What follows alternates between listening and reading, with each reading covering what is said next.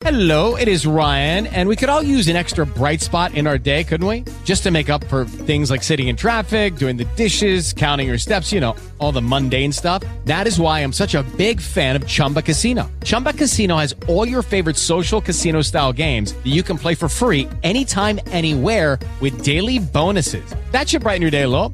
Actually, a lot. So sign up now at ChumbaCasino.com. That's ChumbaCasino.com. No purchase necessary. VGW Group. Void where prohibited by law. See terms and conditions. 18+. Do you solemnly swear that you will support and defend the Constitution of the United States against all enemies, foreign and domestic, that you will bear true faith and allegiance to the same, that you would take this obligation freely, without any mental reservation or purpose of evasion, and that you will well and faithfully discharge the duties of the office on which you are about to enter, so help you God? Congratulations, you're now members of the 114th Congress. How is this playing in Peoria, Illinois? I want to read from an editorial in the February 28th edition of the Peoria Journal-Star, and I quote, "The most worthless Congress in memory became more so last week, with Senate Republicans doubling down on their decision not even to hold hearings for any Obama nominee to the U.S. Supreme Court to fill the Scalia vacancy." They went on to say, "Even as awful as Congress is, it's not often that its members combine dereliction of constitutional duty, see Article 2, Section 2, with political cravenness, the aversion to tough decisions in an election year, in one fell swoop." So Senate Republicans have done this here. Not only have they unconstitutionally changed a president's term from 4 years to 3 years, not only are they renouncing their advice and consent rule, not only are they effectively suggesting the Constitution be amended to popularly elect Supreme Court justices, but even more lame are the lengths the Republicans went to in order to rationalize their decision. No more excuses. Senate Judiciary Committee and the Senate, we are all aware of the discontent of the American electorate. It's obvious. And those of us who practice the craft of politics can see it and feel it in the elections and in the campaigns. And the obvious question is, what will we do about it? Each party has policy answers to the discontent of the electorate. They're much different. But there is one fundamental thing which we believe on the Democratic side needs to be part of this equation, restoring the trust of American voters in democracy. And that is maximum legal participation in the democratic process. We believe that giving people an opportunity to vote, an opportunity to register and to vote, is the best way for them to exercise their democratic options, their democratic rights, and be part of a process that changes the government in years to come. The other party sees it quite differently. And you notice in state legislation, even in some efforts at the federal level, efforts to restrict the opportunities and access to vote. Those, I think, are wrong-headed. None of us will ever condone those who are not legally qualified to vote actually voting. We want to stop them, whatever party they belong to. But by imposing new requirements and restrictions on access to registration and voting, there is a conscious effort by the other party to restrict the exercise of the vote by the electorate. That is wrong-headed.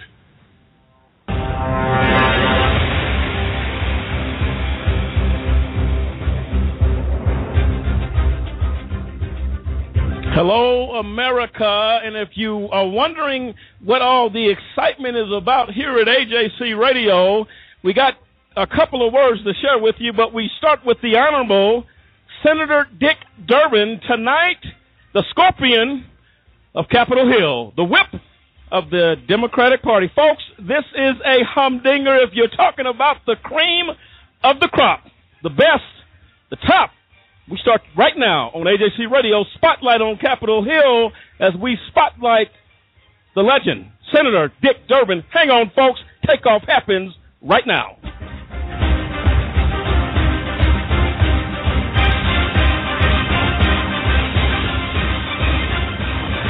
And there you have it, ladies and gentlemen. Welcome to the program tonight, and we are pumped up here at AJC Radio as we have had the opportunity coming to you tonight.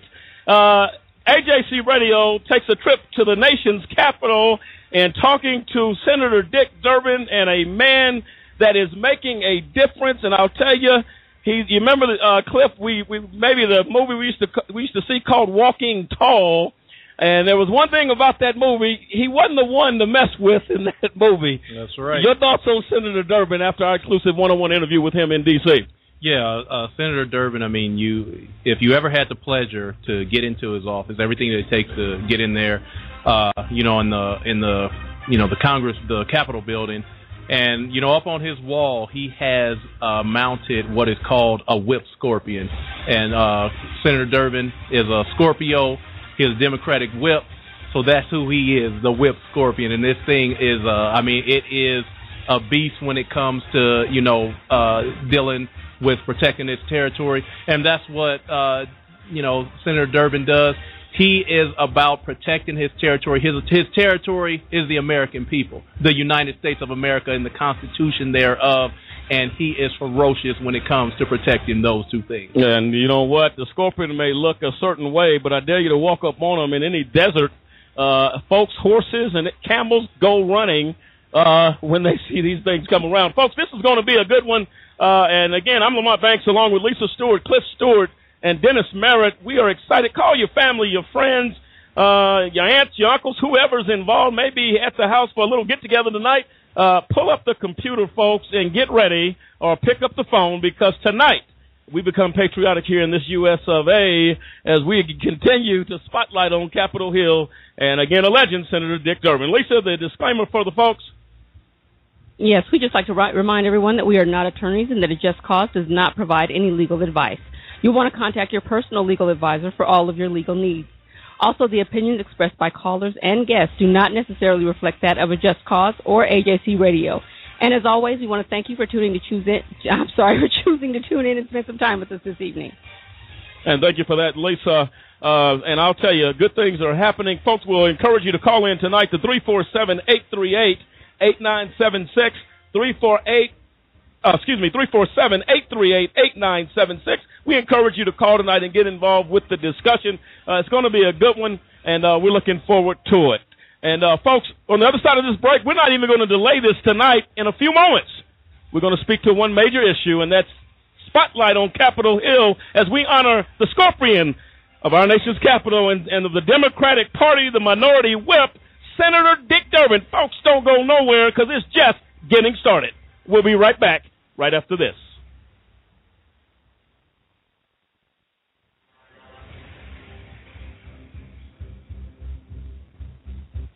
We have a big problem, and we need your help. It's happening on college campuses, at bars, at parties, even in high schools. It's happening to our sisters and our daughters, our wives and our friends. It's called sexual assault, and it has to stop. We have to stop it. So listen up. If she doesn't consent, or if she can't consent, it's rape, it's assault. It's a crime. It's wrong. If I saw it happening, I was taught you have to do something about it. If I saw it happening, I speak up. If I saw it happening, I'd never blame her. I'd help her.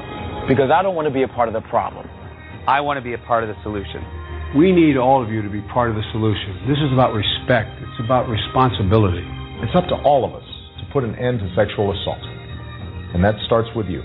Because one is too many. Do you have a big brother? Well, I have a big brother, and I'm pretty sure that you and I experience some of the same things with a big brother. Big brothers will always be big brothers, right? I'm sure you'll agree. Well, my brother gets up in the morning. He takes a shower, heads to work, and at some point during the day, he's going to exercise and get that workout, as we all do. And, of course, depending on what's going on, he's going to sit down for 2 or 3 meals during the course of his day. And also, depending on what else is going on, he'll probably get caught up on current events and maybe take a few moments to turn a page in a book. How about your big brother? Some of the same stuff, right? Oh, did I mention that my big brother does all of that stuff, but he actually has to have permission a lot of times before he can do it? You see, my big brother was wrongfully convicted of a crime that he did not commit. That's right. That may sound shocking, huh? He's in prison. Wrongful convictions impact families in ways you cannot begin to imagine. But I've decided that I'm going to do something about it. And I extend an invitation to you to come on board and join me in this fight. You see, I'm helping to be a voice for my big brother and others who have been wrongfully convicted. We'd like you to take a few moments today and call a Just Cause, where we fight for justice. You can call us toll free at 1-855-529-4252. That's 1-855-529-4252. Join with us as we fight for justice and for all big brothers across the land. Do you know anyone who's been sent to prison who's innocent?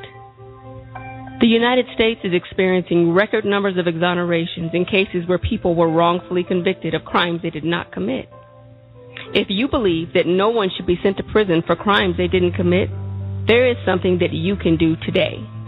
By remembering a Just Cause with a monthly, annual, or one-time donation, you can help in the fight against wrongful convictions.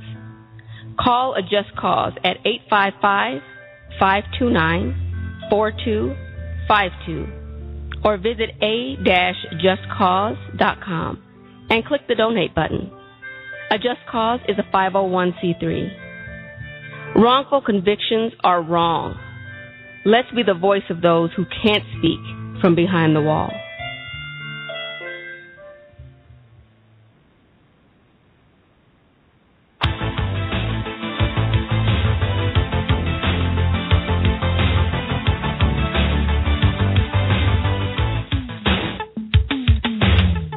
And welcome back, ladies and gentlemen of America. This is AJC Radio Spotlight on Capitol Hill.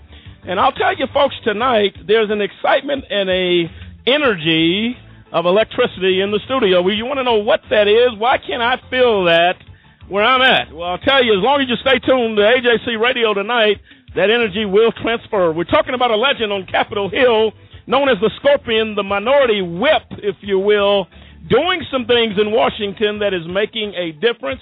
And we're talking about Senator Dick Durbin, a man that is for the people in every way you can possibly think of. And tonight we get ready to address the issues that Senator Durbin, we're going to be bringing you a little later in the program, the exclusive one-on-one interview Senator Durbin gave AJC Radio. And Lisa, that interview with the congressman was outstanding. And I'll tell you, it'll make you patriotic, it'll make you optimistic, it'll make you get chills going up your spine as he began to talk about the necessary things that this nation needs to address. Absolutely. He's very much, he's got some things that he really feels needs to be done, and I'm in agreement with him 100% on what he thinks is important and what he thinks needs to be focused on in this country. Well, I'll tell you right now, folks, he's not the minority whip for nothing. He is in that position because he's trusted, and he is a leader. And he is not only a leader by what he says, but by what he does. And we're going to dig into all of that tonight. And I'll tell you, folks, feel free to call into the conversation tonight. We're talking 347-838-8976.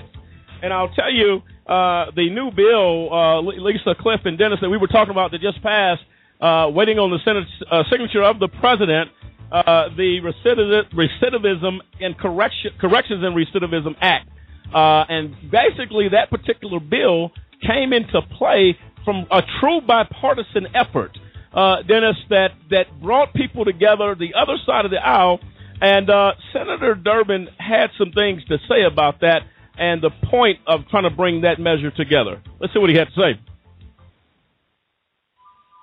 We were there to announce what we think is an historic achievement, an historic agreement. We've been working now for years, literally for years, on both sides of the aisle, to make significant, meaningful criminal sentencing reform and reform to the correction system of the United States of America. On that stage, from Mike Lee to Pat Leahy and Dick Durbin, was the entire political spectrum of the Senate. And within that spectrum, a lot of differences of opinion. There were times a year ago when I didn't think that meeting and that announcement would ever take place, but today we came together on a bipartisan basis to announce that we had reached an agreement, an historic agreement on the Sentencing Reform and Corrections Act of 2015. We knew we had a problem in America, a problem of incarceration. A nation with 5% of the world's population has 25% of the world's prison population. What is going on in America? Why are so many people in prison? And has it made us any safer? We asked those hard questions and came up with, we think, a good reply, good response. We took a category of crime, drug offenses, that does not involve violence or a gun or gang activity, and said, we are going to give to the judge in that case, that category of cases, more flexibility when it comes to sentencing. The mandatory minimum requirements can be changed by the judge based on the defendant before him, the crime that they committed, and what that judge believes to be the best for our society. It's such a change. For the longest time, years and decades, our goal was to incarcerate as many as possible, and we did. Some of them for extraordinarily unfair and unjust periods of time. And there you have it, ladies and gentlemen. You hear the senator speaking to the importance of criminal justice reform. Dennis, when you hear him talk, there's a sincerity about the senator that stands out to me. Your thoughts on what you're hearing from the senator thus far? Oh, so far, I truly agree.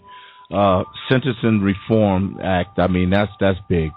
And to get people from the other side of the aisles, you know, senators, to come together and say, you know what, we have a problem in our justice system, and that's our sentences, how we sentence people based on different crimes or situations. But I tell you, from what I've heard so far, oh yeah, he's doing a good job, and I think that this here alone speaks volumes about, you know, his concern that our justice system needs, you know, some type of overhaul, some type of intervention, and I'm glad he did that. Absolutely, and Senator Dick Durbin, Democrat from Springfield, Illinois, is the 47th U.S. Senator from the state of Illinois. The state's senior senator and the convener of Illinois' bipartisan congressional delegation. Senator Durbin also serves as the assistant Democratic leader, the second highest ranking position among the Senate Democrats. He's also known as the minority whip. Senator Durbin has been elected to this leadership post by his Democratic colleagues every 2 years since 2005. Wow. That's impressive. Cliff, when you hear that, that speaks volumes. That speaks extreme. I mean, what that says that, okay, his colleagues, these aren't just you know, per se the voters that in his district. These are his colleagues. These are the people in Congress who look at him and say, what has he voted on? What has been his track record? What is it that he has done? What has he accomplished during the time that he's been in Congress? And every 2 years, they come to the table and say, you know what? We still need this man, Dick Durbin, because he's getting things done. When you get voted in every 2 years, that, like you said, that speaks volumes to who you are as far as your character, your leadership, your accomplishments, that your colleagues say he's getting it done. There's no need to replace him. No. He is handling business. And the way he does that, I mean, listen to the previous clip where he was talking about sentencing reform. One statement stood out to me. He said that when they looked at the sentences for the nonviolent crimes, he said that they came to the conclusion on both sides of the aisle that they were extremely unfair and unjust lengths of time that these people were serving for these crimes. Again, it goes to the common sense reproach. Do you put a man in prison for 20 years because he had a marijuana joint, because he had a gram of crack cocaine instead of a gram of powder cocaine? You bring it back to common sense and says, you know what, that's not just. And he lays it on the table, and his honesty about it, that not only, you know, some say, well, we made a mistake, we need to reform. He said this is unfair and it's unjust to put a person in prison for this type of crime. We need to revamp the system. Well, look, Senator Durbin does not mix his words. Oh, no doubt. And now take this, folks, and just go here with me. If all of his colleagues, because for this position, the second highest ranking member of the Democratic Party, to be voted in that position every 2 years by his colleagues, that means every representative from the state in the United States, basically because they speak for the people. Now think about this. The entire United States of America believes Senator Durbin is a leader in our country. Yes. Now, that's the bottom line. If my representative voted for him to be in that position, Colorado has voted for Senator Durbin. Louisiana has voted for Senator Durbin. Texas has voted for Senator Durbin. What does that tell you? It tells you one very clear thing. Senator Durbin is a leader by example. And every 2 years since 2005, they have put him in that position. Senator Durbin elected to the U.S. Senate on November 5th, 1996, and was reelected in 2002, 2008, and 2014. Senator Durbin fills the seat left vacant by the retirement of his longtime friend and mentor, U.S. Senator Paul Simon. Senator Durbin also sits on the Senate Judiciary, Appropriations, and Rules Committees. He is ranking member of the Judiciary Committee, Subcommittee on the Constitution, and the Appropriations Committee's Defense Subcommittee. Senator Durbin makes approximately 50 round trips a year between Washington and Illinois. He is married to Loretta Schaefer Durbin. Their family consists of 3 children, Christine, who is deceased, Paul and Jennifer, as well as 3 grandchildren, Alex, Ona, and Floyd, which all reside in Springfield. I'll tell you right now, folks, when you talk to Senator Durbin, as we had the privilege, and we're going to bring that interview for you here in about 10 minutes, when you talk to Senator Durbin, Lisa, we found what we call the human side of our Congress. Yes, absolutely. The human spirit of our legislative leaders.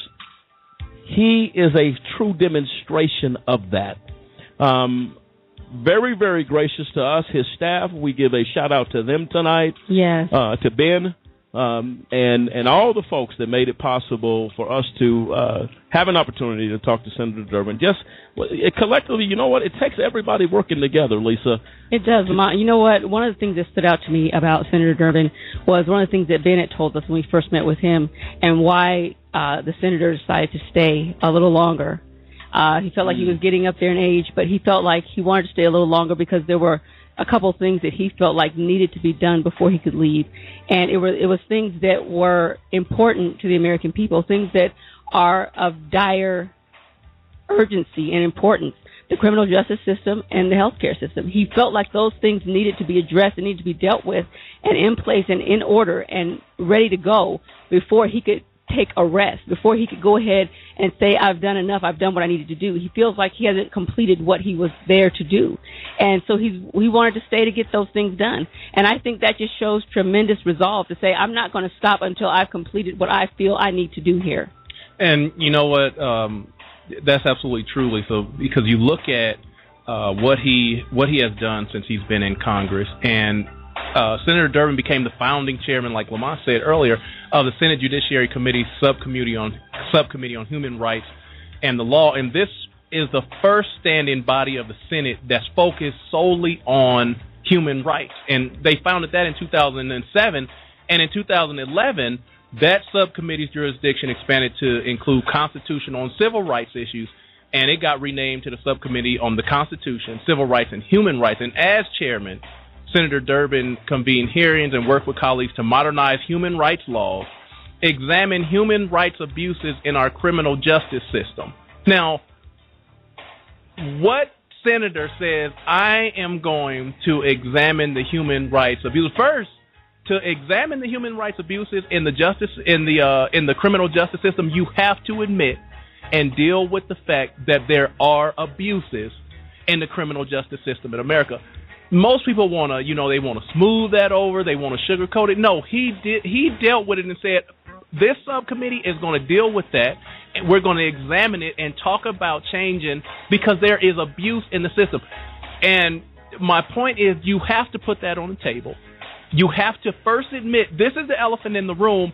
How are we going to get rid of him? How are we going to deal with the fact that the prisoners are being abused, and it shows his level of civil rights activism that you may be a prisoner, you may have committed crime, but you are still human and a citizen of these United States of America.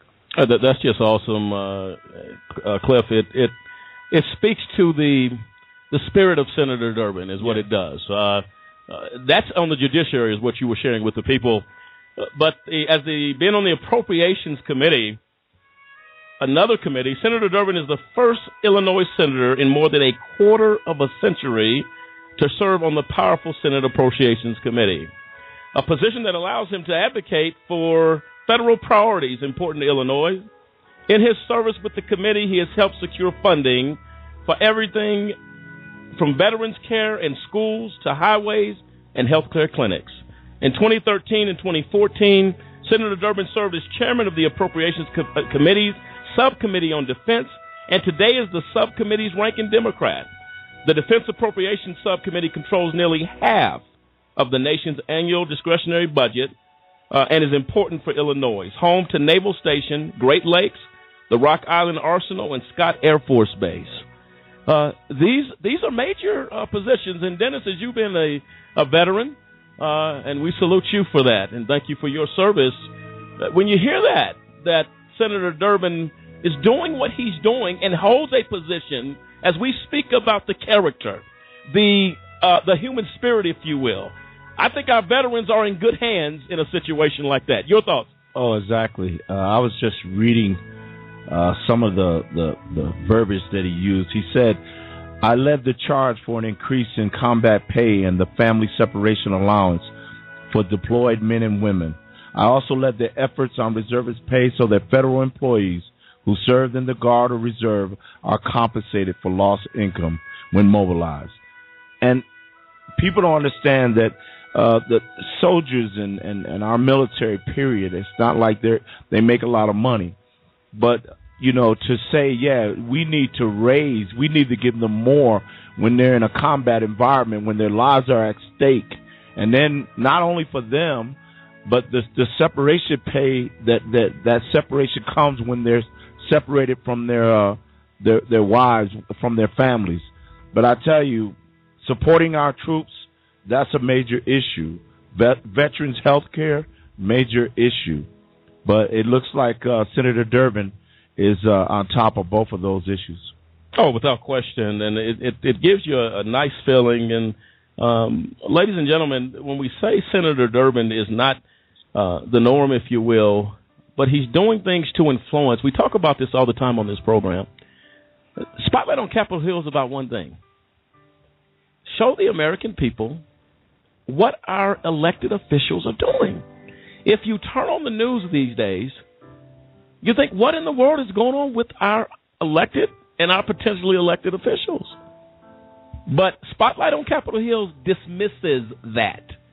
To say, wait a minute, don't judge a book by its cover, and don't make a judgment based upon a perception, because the elected officials that we send to Capitol Hill are really, really doing something.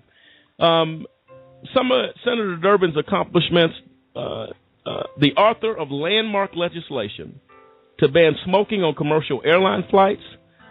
Senator Durbin has worked in the Senate to protect children from the harm caused by tobacco. And for his work, he was awarded the Lifetime Achievement Award by the American Lung Association. Recently, Senator Durbin was an active participant in a 16-month debate about health insurance reform. With Senator Durbin's help, Congress passed and the President signed into law landmark legislation to bring costs under control, extend access to affordable health insurance to those without insurance, and to make sure that folks have a fighting chance against insurance companies that turn them down when they need help the most, and make sure Medicare is strong for years to come. Among his other health achievements, Senator Durbin has worked successfully for increased federal funding to prevent childhood asthma, increase immunizations, and expand medical research He has successfully fought to increase the share of federal funding dedicated to combating AIDS worldwide. He has also been a leader in promoting organ and tissue donation. In the spring of 2004, Senator Durbin put forth a plan to give small businesses affordable choices among private health insurance plans and expand access to coverage for their employees. I mean, if this is not a senator for the people, I don't know what is. And these are life-altering situations that Senator Durbin is involving himself in. And to go back, Cliff, when he talks about the legislation to ban smoking on airline flights to protect children, and he's worked to he has to do his homework. And we said before, Lisa and Cliff and Dennis on this program, have something invested with their own children to say that we have to do something. We have to make a difference. We have to take those steps. And the fact that smoking has been banned on all commercial flights, it is a federal crime.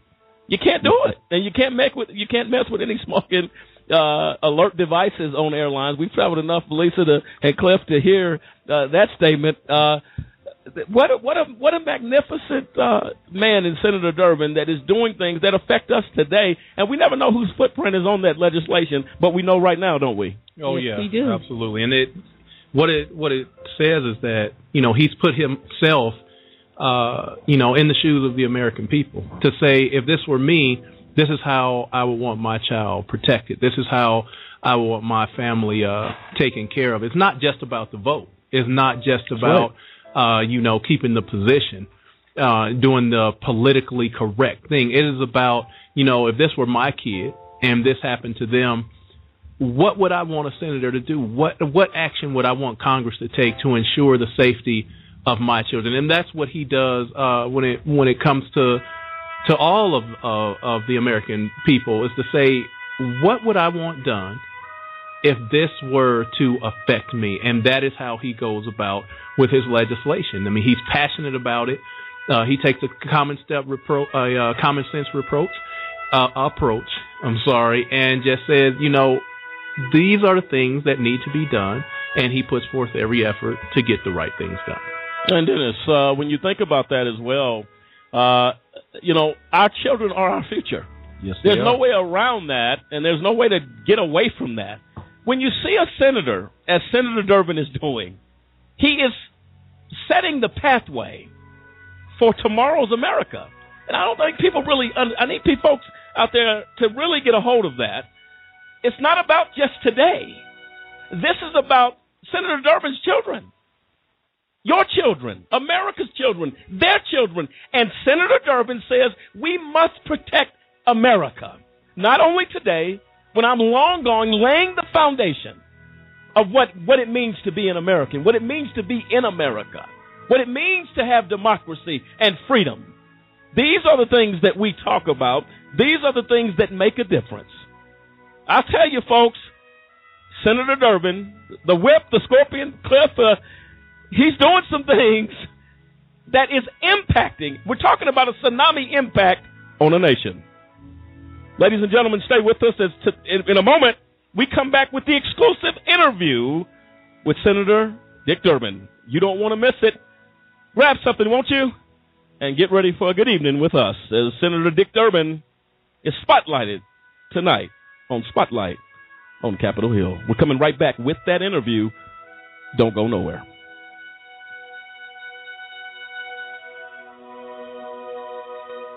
Over 1 million people are sitting in the prisons of America for nonviolent offenses.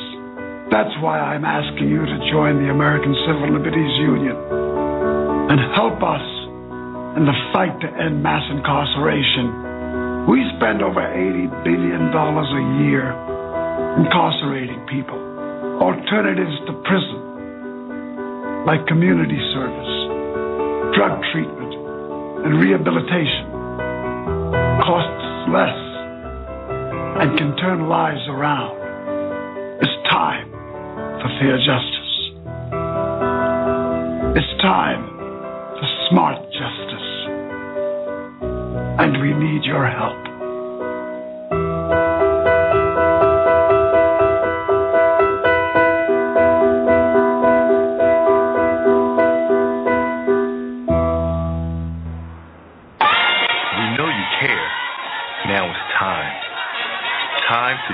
the face of justice. Did you know that minority and youth participation in juries is extremely low to non-existent? The incidence of youth and minority offenders faced with trials have exploded. Youth and minorities are not being represented as they should be. We must represent for people to get fair trials. If you acquire a state ID or driver's license, it allows you to register to vote, and it allows you to become eligible for jury service.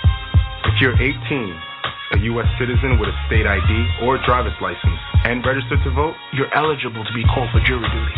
If called and selected, make it your duty to serve. We can't get justice without you. Change. Change the face of justice. Check your local county or state jury service website for further details. Ladies and gentlemen of America, it is that time of year again. Let's Talk kicks off Tuesday, March 15th at 7 p.m. at 451 Windchime Place, sponsored by Colorado Springs Fellowship Church. We will be featuring Michelle Newell, Deputy Public Defender, right here in El Paso County. She will be addressing mass incarceration, criminal justice reform, judicial accountability, and one of her passions, treating versus jailing the mentally ill. Folks, this is something you don't want to miss. Give us a call, 855-529-4252, extension 710. Folks, Let's Talk kicks off now. We'll see you there. History is important because it shows where you're coming from and where you're going. Type 2 diabetes is something that runs in my family, which means I'm at risk. In fact, 1 in 3 American adults are at risk for developing type 2 diabetes. And knowing this, if I do nothing, that family history becomes my family's future. And my family is too important to me for that. Take the risk factor assessment today at AskScreenKnow.com.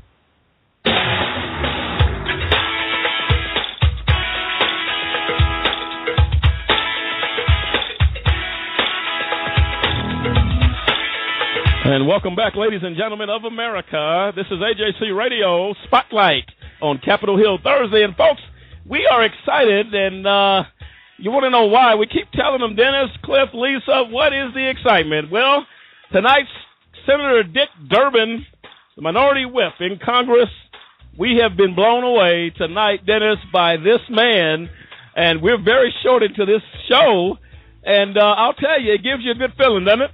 Oh, great feeling. A lot to talk about. This man is very busy, and senators have to be busy when it comes to their constituents. I mean, we got to do the right thing, and he's doing that. He's definitely doing that. And, folks, later on in this program, we're going to bring some more clips that we have of the senator doing things in Illinois, doing things in Washington, motivating a people and a nation to change. And that's just some awesome stuff. And, folks, again, get ready. We're getting ready to bring that interview to you right now. Grab maybe a beverage, something to drink, some hot coffee, cappuccino, whatever relaxes you for a good moment, because that good moment starts right now. Senator Dick Durbin, our exclusive one-on-one interview here on AJC Radio. Good morning, Senator Durbin. How are you today? I'm good. We understand the madness of Washington, and we understand you're crazy busy, but we appreciate you taking time to meet with us. Senator Durbin, as you know, after meeting with Ben in Washington, D.C. a few weeks ago or a month ago, I think it was, setting this initiative up of Spotlight on Capitol Hill, we have found huge reviews in a very positive way that our purpose was to shine the light in a positive manner, if you will, on members of Congress and the United States Senate and those folks that are doing things really that are trying to make a difference in this country of ours. And we saw that you were definitely fitting the mold of champions up there on Capitol Hill. We wanted to take an opportunity to honor you and give us the opportunity to share your vision with America. Well, I can tell you that I'm doing my best to make this a more just system. And as I look at it, the discrimination in our criminal justice system against people of color is very obvious.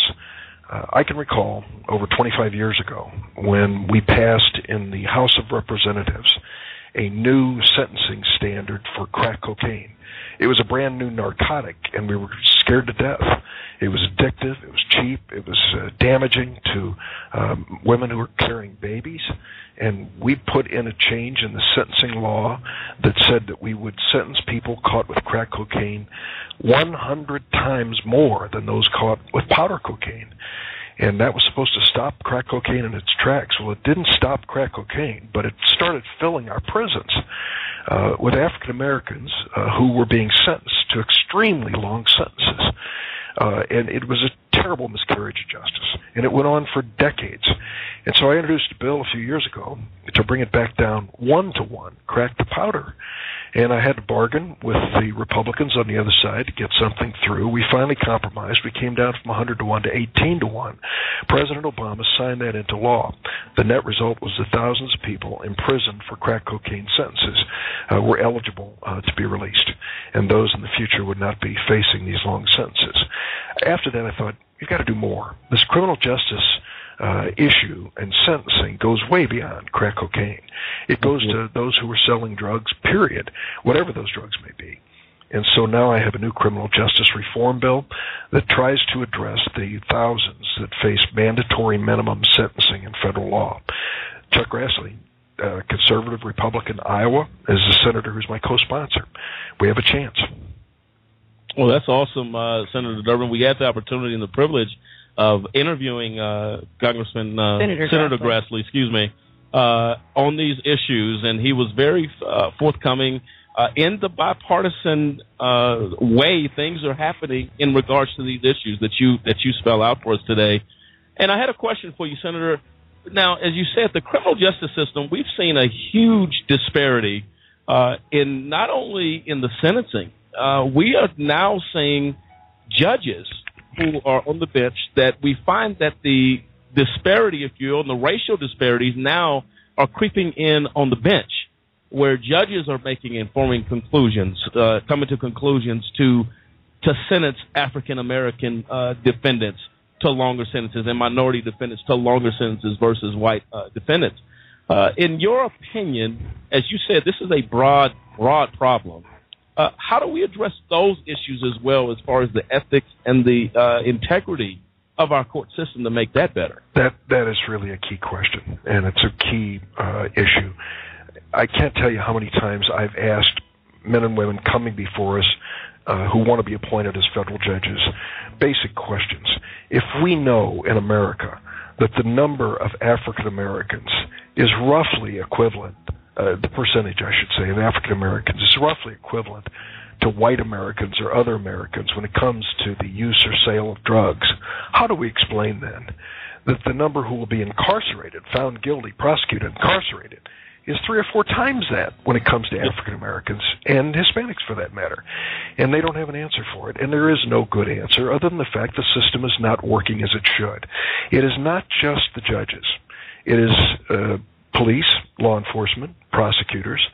They have to acknowledge this too. We are all part of that same conversation. What I talked about earlier was a failing of Congress and a previous president in signing into law an unfair law. So everybody shares in this responsibility, from the president, from Congress, law enforcement, prosecutors, and judges, all the way through. And here's what it comes down to. If we are truly going to reach a point where our system of justice is blind to your color or economic circumstance in life, then we've got to look at the reality who's in prison today and realize some of those people are there for the wrong reasons, for longer sentences than they ever should have been sent into. Let me tell you a quick story. Alton Mills, 46 years old, Chicago, Illinois, never in jail one day in his life, was caught twice selling narcotics, given probation. The third time he was caught, it was a 3 strikes and you're out federal offense. He was sentenced to life in prison at age 24. Never had served a day in jail in his life. And he made a mistake for sure, but a life sentence, his sentence was commuted last December by President Obama after 22 years of serving.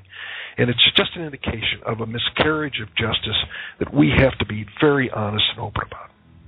No, absolutely, Senator. And these are things that the American people are concerned about. And a couple of I'll ask this question, but I'll frame it this way.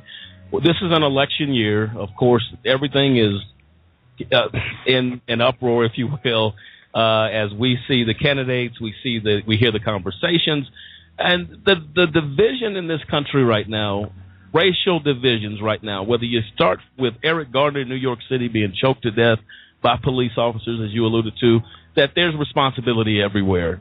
How do we heal the urban communities, the African-American and minority communities, and building that trust with law enforcement again as we stand at a point now in America that, transferring of power is getting ready to happen in the White House. And then we have seats coming up in Congress. And the American people honestly have some fears. Where are we going from here?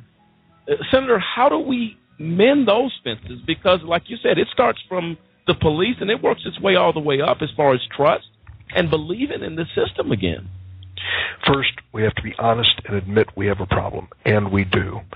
What happened in the city of Chicago with a young man named Laquan McDonald, who was gunned down in the street with the suspicion he was carrying a small knife, and then shot 15 more times while he was on the pavement and killed, was a heartbreaking and stunning video that was shown over and over and over again. It clearly was the wrong thing from the start to have him treated that way.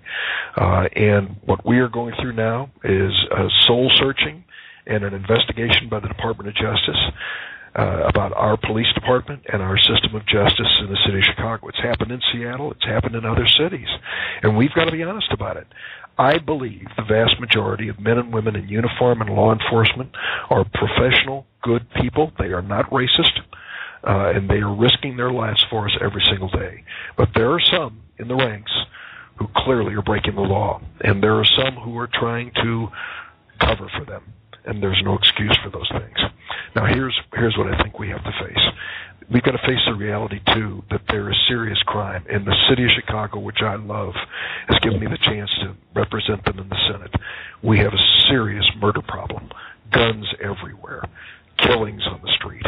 It is a violent atmosphere and environment in this wonderful city, and it has to come to an end. The way it comes to an end is when people in the community trust law enforcement to come forward and say, we're going to help you put an end to this.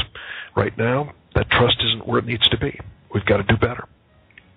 No, absolutely, Senator. And I was looking over some of your accomplishments there in Congress, and very passionate, Senator Durbin, you are on improving health care. I read the story where your priorities led, consumer protection was something that was very high priority to you, that came from a mother of a Chicago 6-year-old who died after eating contaminated hamburger, ended up losing his life. And we commend you, Senator Durbin. You seem very much involved really to the needs of the people, that's just awesome to me. And the efforts that you take, I think the American people can relate to, and I think that is what's so wonderful about Spotlight, is to bring to the attention of the American people that Senator Durbin is doing something up there, and you're motivated by life-changing situations. Well, thank you for that. But I can tell you, many of the things that I've done have been part of my life. My wife and I got married when we were young. She was 21, I was 22. God sent us a little baby girl who had some serious health issues, and we had no health insurance.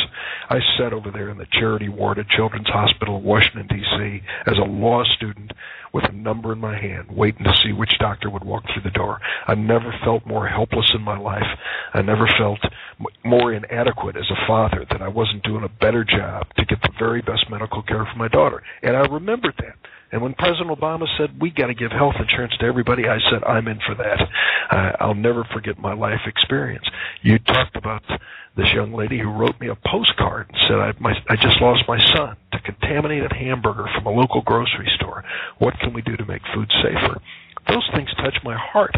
I remember when I was getting into this business, people said, the folks who got a lot of money also have lawyers and lobbyists. But the people who don't have any money, the folks that are just struggling to get by every single day, they don't have any lawyer or lobbyist. Are you going to be that person when you get elected to the House or the Senate? Well, I've tried to. I've tried to be that person that they can come to, even if they don't have a lot of money. That's awesome. That gives me chills, Senator Durbin, because you know what?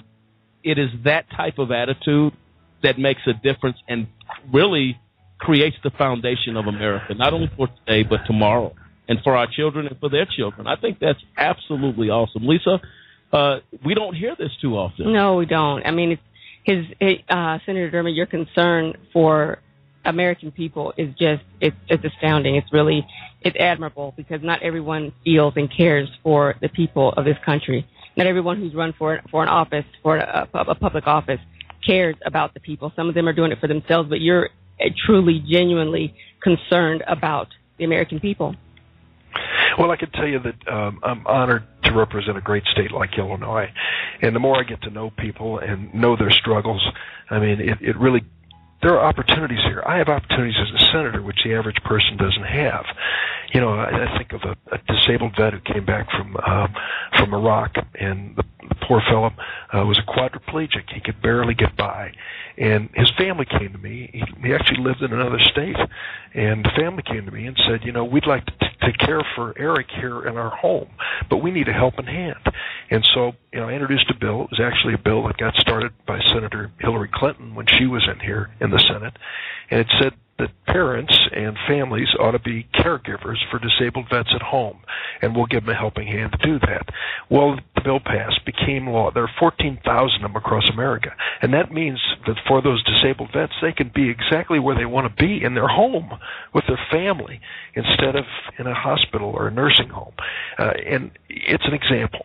We owe it to our vets for sure, but we need to be sensitive to folks in so many other areas. I know you're following what's going on in Flint, Michigan now, and just to show you, I'm not the only one around here who's trying to serve a lot of these needs. Senator Debbie Stabenow of Michigan and Senator Gary Peters of Michigan, they have made a point of stopping the business of the Senate for 2 weeks to make sure we do something for the people of Flint, Michigan. And when you look at this, you know, I can't believe this as I look at this and read this story. And the question I've been asking is, who's going to go to jail for poisoning 9,000 children? And that is exactly what happened in Flint, Michigan. But Stabenow and Peters, those two senators in Michigan, stepped up and said, we are not going to let the Senate go into business as usual. We're going to help these people out. And they're very close. We're going to get a vote on that next week. Oh, that's awesome. And to your point, Senator Durbin, we have tonight we'll be honoring Congresswoman Sheila Jackson Lee from Texas, who has been very vocal about Flint. To your point, that people are working together to make some change happen, and she is very passionate about that as well. And I think what the attitude that you have, Senator Durbin, in dealing with the issues and addressing the issues is contagious. And when you have that type of attitude on the Hill, people say, man, I need to follow what Senator Durbin is doing, because he's doing it. I hope they do. Thank you. I hope they do. I think that's awesome. Go ahead, Senator. I just want to say that I know Sheila, and she and I have worked on a lot of things, and please give her my best this evening. She is one of the strongest voices in the United States Congress when it comes to standing up for people who need a helping hand. She is one of the very best. We should never overlook the fact, though, that this President Barack Obama, has really set out to change the course of America. I was one of the early people who went to him and said, you ought to run for president. I wasn't the first by any means, but I was the first senator to endorse him. And for 14 months, I was the only senator who endorsed him for president. And he made it. And I'm so proud of what he's done. And to be there on the platform when he took the oath of office, put his hand on Abraham Lincoln's Bible, I thought, thank you, God, for giving me a chance of seeing this great moment in America's history. Whoever the next president may be, and of course I have my favorite, but whoever that president will be, we've got to make sure that they share those values, that they really want to stand up for working people and for people who are struggling. Folks that get up in the dark in the morning to go to work, come home in the dark in the evening. They need somebody who's caring for them in Congress.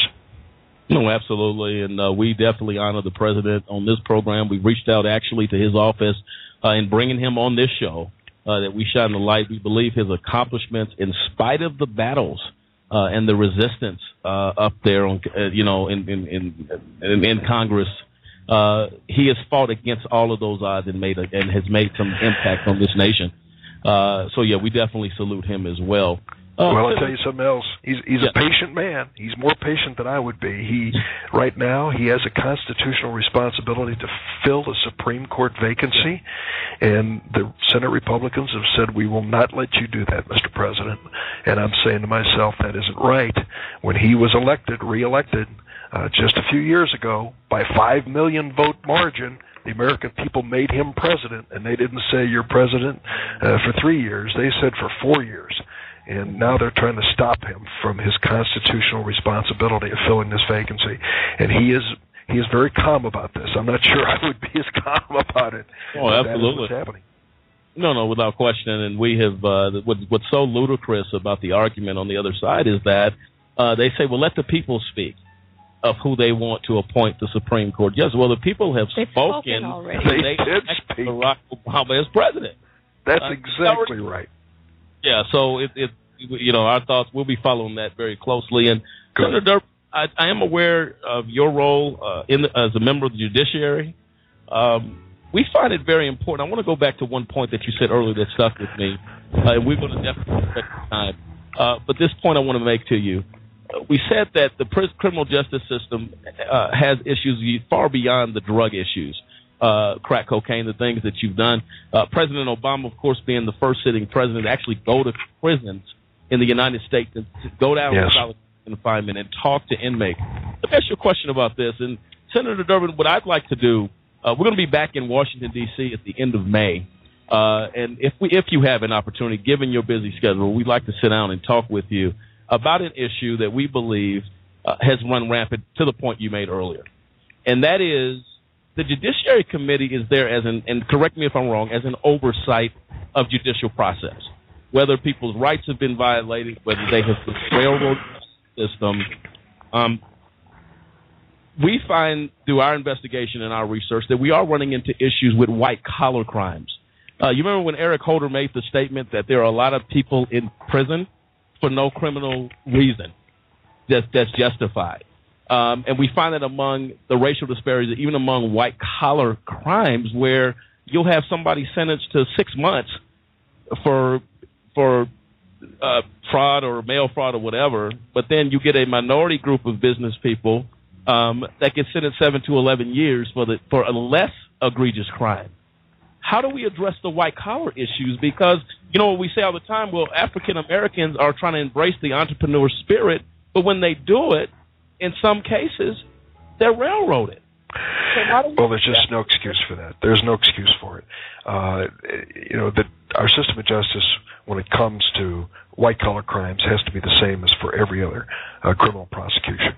There should be no discrimination against people because of their racial background or ethnic background whatsoever. And I'm sorry to say that in some places there are disparities. There is an injustice, and that should come to an end. And it really comes down to the people that we name as U.S. attorneys, the people that we name as judges. You really have to seek in their background some evidence. I've often said to people before me who want these jobs as judges, if I'm a poor person standing in a court without a lawyer, how would I look up at that bench and believe that you even care about me or even have an idea about me and what I've been through? And, I ask that question, and of course everybody gives you the right answer. Well, I'll be different, and I'll really care. But I think about it all the time. And if the system of justice doesn't at least have the respect of people because it is fair, then we have really missed one of the basics. Thank you, Senator Durbin. And we gave Ben some information to pass on you regarding the IRP-6. I asked if you would please review that information. It's a post-out of what we're talking about, and if you need any other information, we'll be more than happy to forward that to you. I will. Senator Durbin, I'm sorry. We will let you know when this show will air. We'll pass it on to you. Thank you. I appreciate it. It's great getting together with you. What a nice show. I enjoyed all the nice things you said. Thank you very much. Thank you so much, Senator. Take care. You bet. Bye-bye. And there you have it, Lisa. Wow, a passionate man that is really concerned and no nonsense when it comes to the judicial system of this country. Absolutely. And we're going to follow up with him when we go to Washington here in a few months.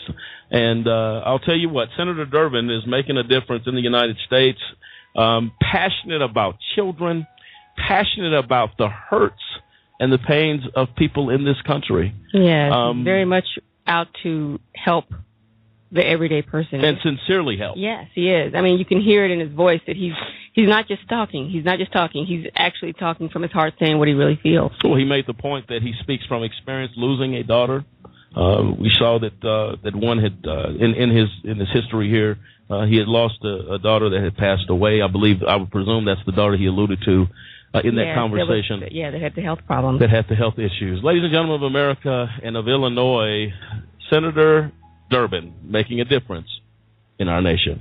We'll be right back.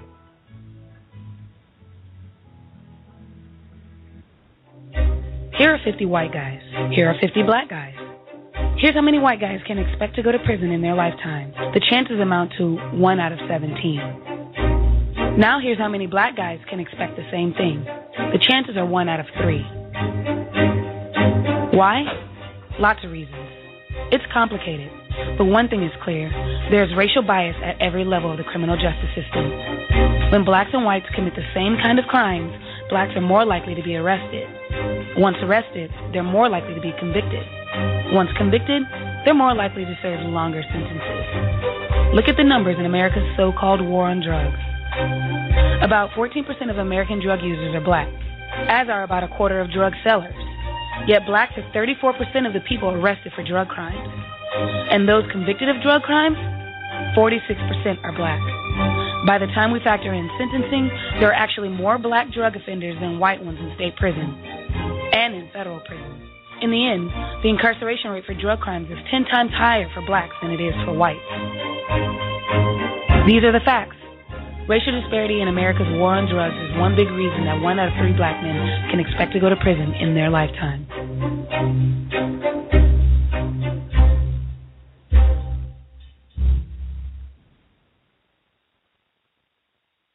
For a kid whose mom or dad is in prison, life is tough. Now add a wrongful conviction to that, life just got a little bit tougher. Trying to explain to friends why mom or dad is not at the school play or at the ball game is something that no kid should ever be faced with. Especially if mom or dad is innocent. Ladies and gentlemen, get involved today to stop the epidemic of wrongful convictions. By remembering a Just Cause with a monthly, annual, or one-time donation, you can help in the fight against wrongful convictions. Call a Just Cause today. 1-855-529-4252. We seek justice for the children as they go to bed at night and mom's not there, dad's not in the other room to make them feel safe.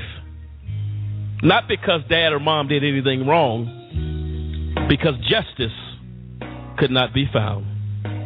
Join us for the children, for they truly are our future.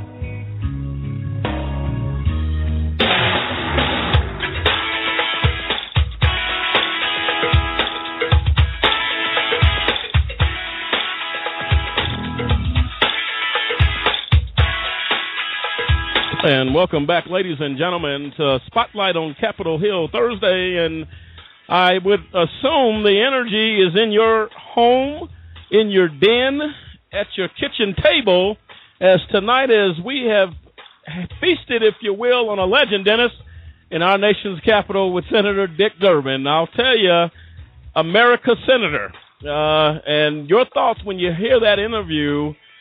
What are you thinking about, Dennis, when you heard from the senator directly? As we were blown away 5 minutes into the program talking about Senator Durbin, and when you hear him talk, takes you to a whole nother level. Your thoughts, Dennis? Reality. I mean, that's the biggest thing I got out of it. Reality. And you're not talking... It's all about realness. It's all about addressing real issues. And I'll tell you, folks, Dennis is not referring to reality television. We're talking about real life situations. Exactly. That's awesome. And his heartfelt addressing the issues, the heartfelt sincerity, if you will, kind of sticks with you. And you don't tend, if I'm not mistaken, it sounded like the senator got a little emotional there when he was talking about these things. Cliff? Well, absolutely did. And what he said, I'll never forget my life experience, and that those things touch his heart. And that is what drives him to make the decisions that he makes. That is what drives him to get the legislation, done for the things that he's working on. I mean, he made the statement. He said that President, Congress, the police, prosecutors, and judges have to acknowledge and take responsibility for the racial discrimination in the judicial system. And that is what it takes for everybody to say, you know what, I am going to take my responsibility and I'm going to do what I can to fix this issue. He's like, hey, I am second in command in the Democratic Party. When it trickles down from me, it's going to be the right thing. All you have to do is follow suit when you're following Senator Dick Durbin. Well, absolutely. Couldn't be said clearer than that. Dennis, you had another comment? And when he said we must first acknowledge that there is a problem. Yes. And he said there is one. Right, before we fix it. And I'm telling you, I was like, yes. We have to say we have a problem, and then knowing that we have one, we address it. Well, folks, and that's exactly what he's doing. And absolutely, Dennis. And, folks, this is not just someone, a casual person making that statement. We're talking the second highest-ranking member of the Democratic Party on Capitol Hill. Make no mistake about it. He carries a big whip, no pun intended, as the minority whip leader in our nation's capital. This is something that makes a big difference. I'll tell you, he connects with people. We're going to let you hear a clip of how the senator is connecting and what he's doing. Let's see what he had to say. Hey, how are you? Good. Dick Durbin. What's your name? Gene. Hi, Gene. Good to see you. Off to work? How you doing, man? Thank you so much for everything. How you doing? Oh, I can't complain. Oh, I got to say hi. How are you? I was born and raised in East St. Louis, Illinois. My mother was an immigrant to this country from Lithuania. My father grew up on a farm. Southern Illinois, where my family's roots are, I love the folks down there. They're part of who I am. When I come up to Chicago, this city is so easy to fall in love with. It is a great city with so many great and diverse populations. We're going to pass it, Democrats and Republicans. I'm voting for it. You know I'm for it. Okay. Put it back on the floor. All right. Thank you. He cares about us, the working class family. He's a stand-up kind of a guy, and he'll tell you like it is. He's never been afraid to speak his mind, to stand up for what's right. That's why I stayed in politics, because I thought that you could be down to earth and be a politician. Can I say hello to you here? Senator Dick Durbin. How you doing? Going to school? Good man. I love it. It's in my blood. If you don't like people, you shouldn't be in this business. The reason we're the great country that we are today is because we're a big family. And there are a lot of different people in our family. We come from different places, different religions, different cultures. When you bring them all together with a common purpose of making America a better place, you get the very best result. That's why we are an exceptional nation. My name is Dick Durbin. I'm the United States Senator from Illinois, and I'm honored to have this job. When you hear that, wow. I mean, he's out there on the streets in Illinois shaking hands, and he said when you bring all people together from every background, from every walk of life, you build America to what it is. And that is a place of freedom, democracy. And this, Lisa and Cliff and Dennis, when you hear these type of statements and you hear the people speaking highly of the senator, he cares about us. He cares about our issues. He's concerned. And when you can hear the sincerity of Senator Durbin, you don't have to be a genius to figure it out. I don't have to be a psychic. I don't have to try to guess who he is. He makes it very clear who he is. And as you said, alluded to, Dennis, the word real. Reality. Awesome is that when you hear that. Dennis. It's awesome. The comment where he said, if you don't like people, you shouldn't be in this business. The reason why senators are voted in, because we take confidence in this person to take our cares and what we want done, take it as high as it needs to go to make something happen, and to hear him on the street, just hey, where you going? You going to work? Just down to earth. You can't get no better than that. It doesn't get any better than that. And he also said when he talking about if you don't like people, you shouldn't be in this job. He said that he has tried to be the person that the American people can come to. Awesome. That, when he went to the Senate, he's like, the American people need someone to turn to that they can have confidence in. And he said he's tried to be that person. And I think he's doing a bang-up job of it. Exactly. Well, I can tell you the trips we've taken to Washington, 50 round trips a year Senator Durbin has taken from Washington, D.C. to his hometown of Illinois. You're talking commitment, dedication, and a heart to serve. We said that before. And I believe another senator or congressman we had interviewed, Lisa, spoke to one issue. You have to be ready to serve. I believe that was Congressman Marino, that you are there to serve. That's right. We see this example with Senator Durbin, serving, doing what needs to be done. We're going to go down some of the things that, in legislation, he's currently working on. Bill S-780, Cameras in the Courtroom Act, requires the Supreme Court to permit television coverage of all open sessions of the court unless it decides by majority vote that allowing such coverage in a particular case would violate the due process rights of any of the parties involved. This speaks to transparency. Yes. Because this is important. What are the Supreme Court justices doing? What is the process? Transparency is one of the key issues in this country of trust. As an American citizen, we have a right to see what our Supreme Court is doing because it shapes our nation. Their decisions are major impacts on the generations to come. Right, and this act builds off of the other act of cameras in the courtroom that would be required by all federal courts. That every federal judge, up to the Supreme Court judges, would have to have their courtrooms videotaped so that things could be seen by the American people. Say this is the judge your president appointed. This is how they conducted themselves in the courtroom, so that in the event that there is an issue that happens where a judge does some egregious act, force a defendant on a stand, make a statement, you can't have your transcript. Your transcript is gone. I don't see why you need it. So that if and when those things are done, that, like you said, Lamont, the transparency is there, and the American people can go back and say, not only, if you missed it in the transcript and it's not on the record there, we have video footage of the words that you said that violated everything up to the constitutional rights of the American citizen. This will track that. This will, archive it, and to have a videotape of it so that everyone in America can not only know what the judge did, but that can see them in the act of what have you done, how have you trampled over the Constitution when you break law. And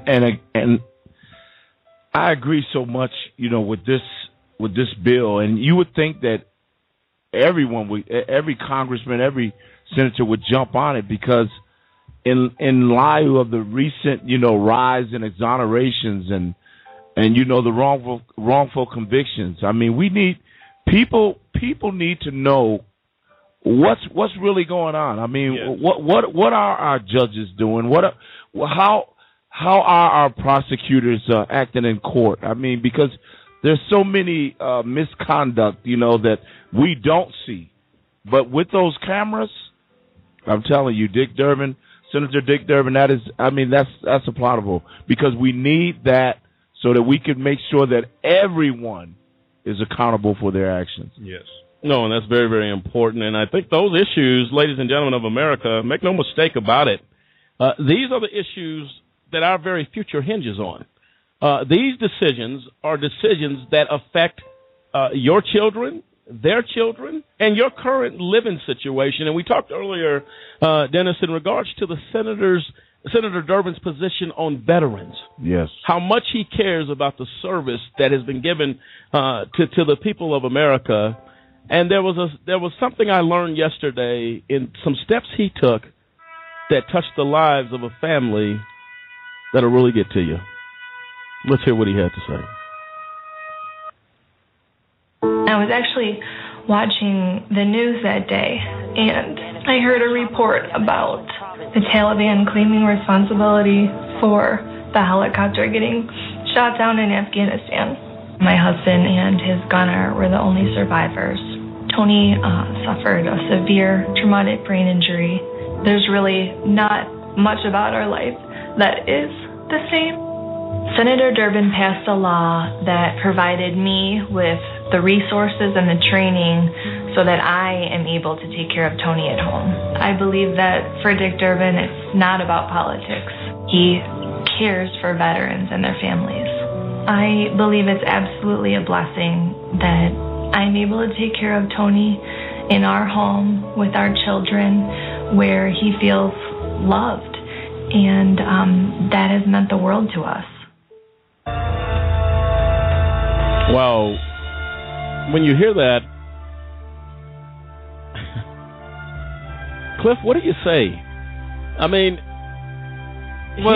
you see that Senator Durbin is moved by, it's like the human spirit, human tragedy, human well-being. These are the things that he's moved by, and that touches the heart of every American citizen.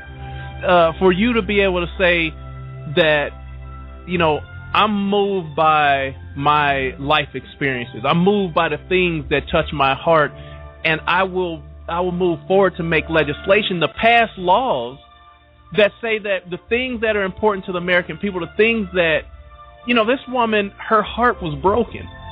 And Senator Durbin stepped in to say, I will pass a law to ensure that you have the means to care for your loved one. I mean, he took a personal position in this woman's life. Not just, he didn't just look at the fact that, well, how is this going to affect my district? How is this going to look if I try to pass this law? What will, my quote-unquote constituents say? What will my colleagues say? He said, no, this woman, her heart is broken.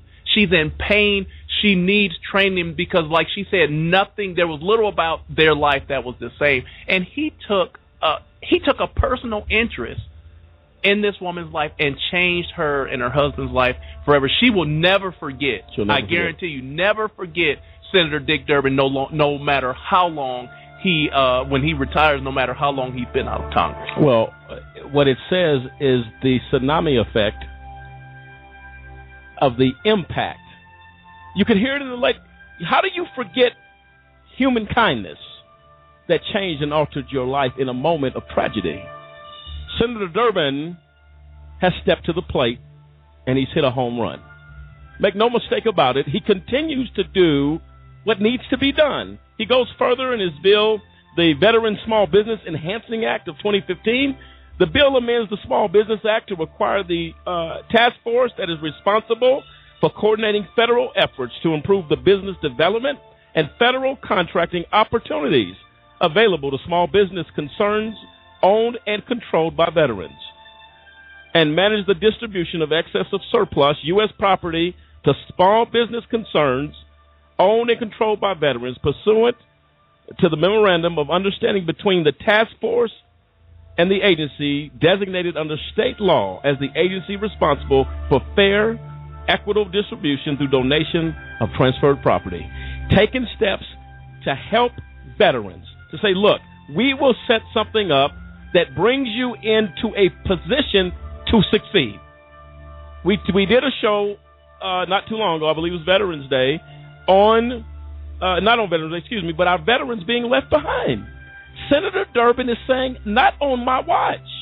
Dennis, again, as we defer to you as a veteran, what does that do to you, to the families of those that have fought for this country, to know you have Senator Durbin, the second highest ranking member of the Democratic Party, saying, I have your back?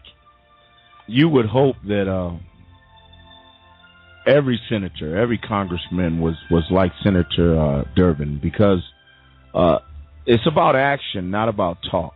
We got a lot of talk, in the White House, and people saying stuff that, I want to do this for the soldiers, I want to do this, but Senator Durbin is showing that he wants to do it. And I tell you, I echo what Cliff said about that young woman.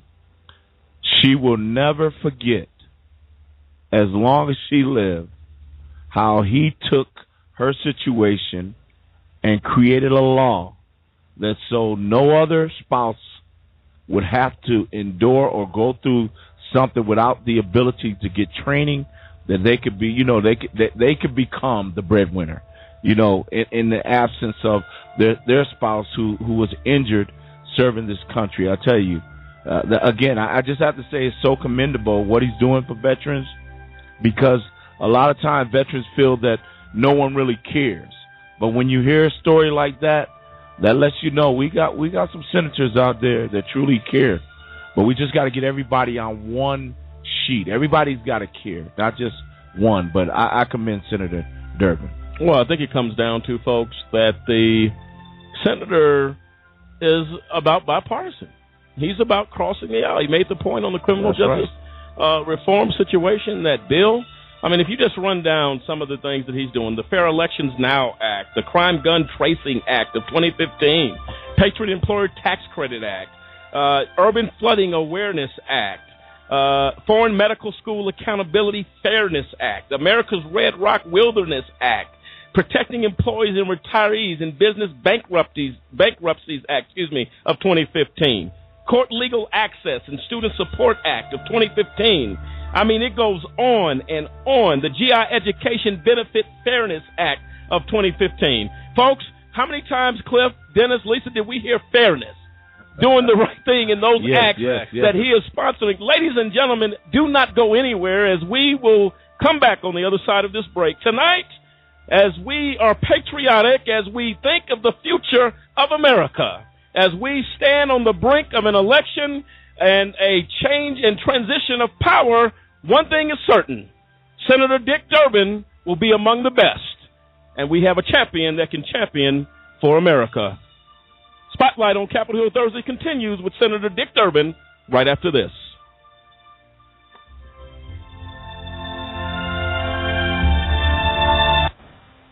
Ladies and gentlemen, can I ask you a question? Did you know that there are over 2.4 million people behind bars in the United States?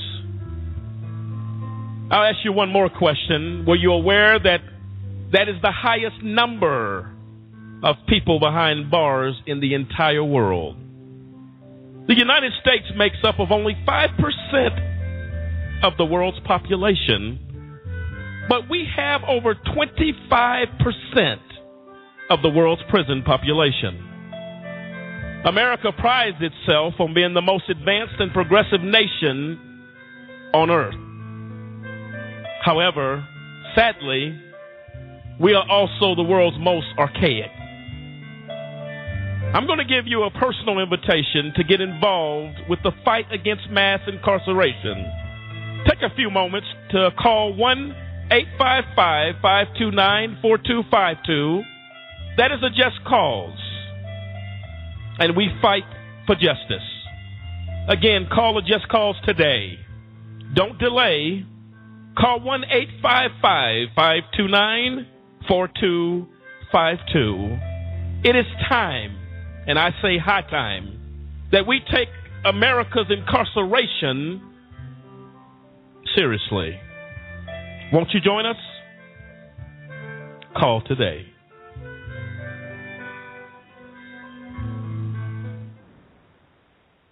I can solve difficult problems for a Fortune 500 company. I can run a successful business. I can manage your home improvements. I can publicize your message. I can motivate your audience. I can put my military experience to work for your company. I can teach your children. I can boost your bottom line. I can add value to your workplace. I could be a loyal and productive employee. But I can't put my skills to work for your organization if I'm not given the opportunity. If you don't recognize my talents and ability. If you don't hire me. If you don't have an open mind and a workplace that's open to everyone. If you don't realize that America works best when everybody works. What can you do? What can you do? What can you do? You can remember that it worked. It's what people can do. It's what people can do that matters. Nearly 50 million Americans have disabilities. Capitalize on their talents with employment practices that benefit everyone. Learn more at whatcanyoudocampaign.org. Just get in and talk about it. I've got gotta go home. Oh, come on, Carrie. We're going to a new place. But she wants to go home, right? Go. Whoa. You okay to drive? I'm fine. You sure? Relax. What's a few beers? If you don't stop your friend from drinking and driving, you're as good as dead. Drinking and driving can kill a friendship.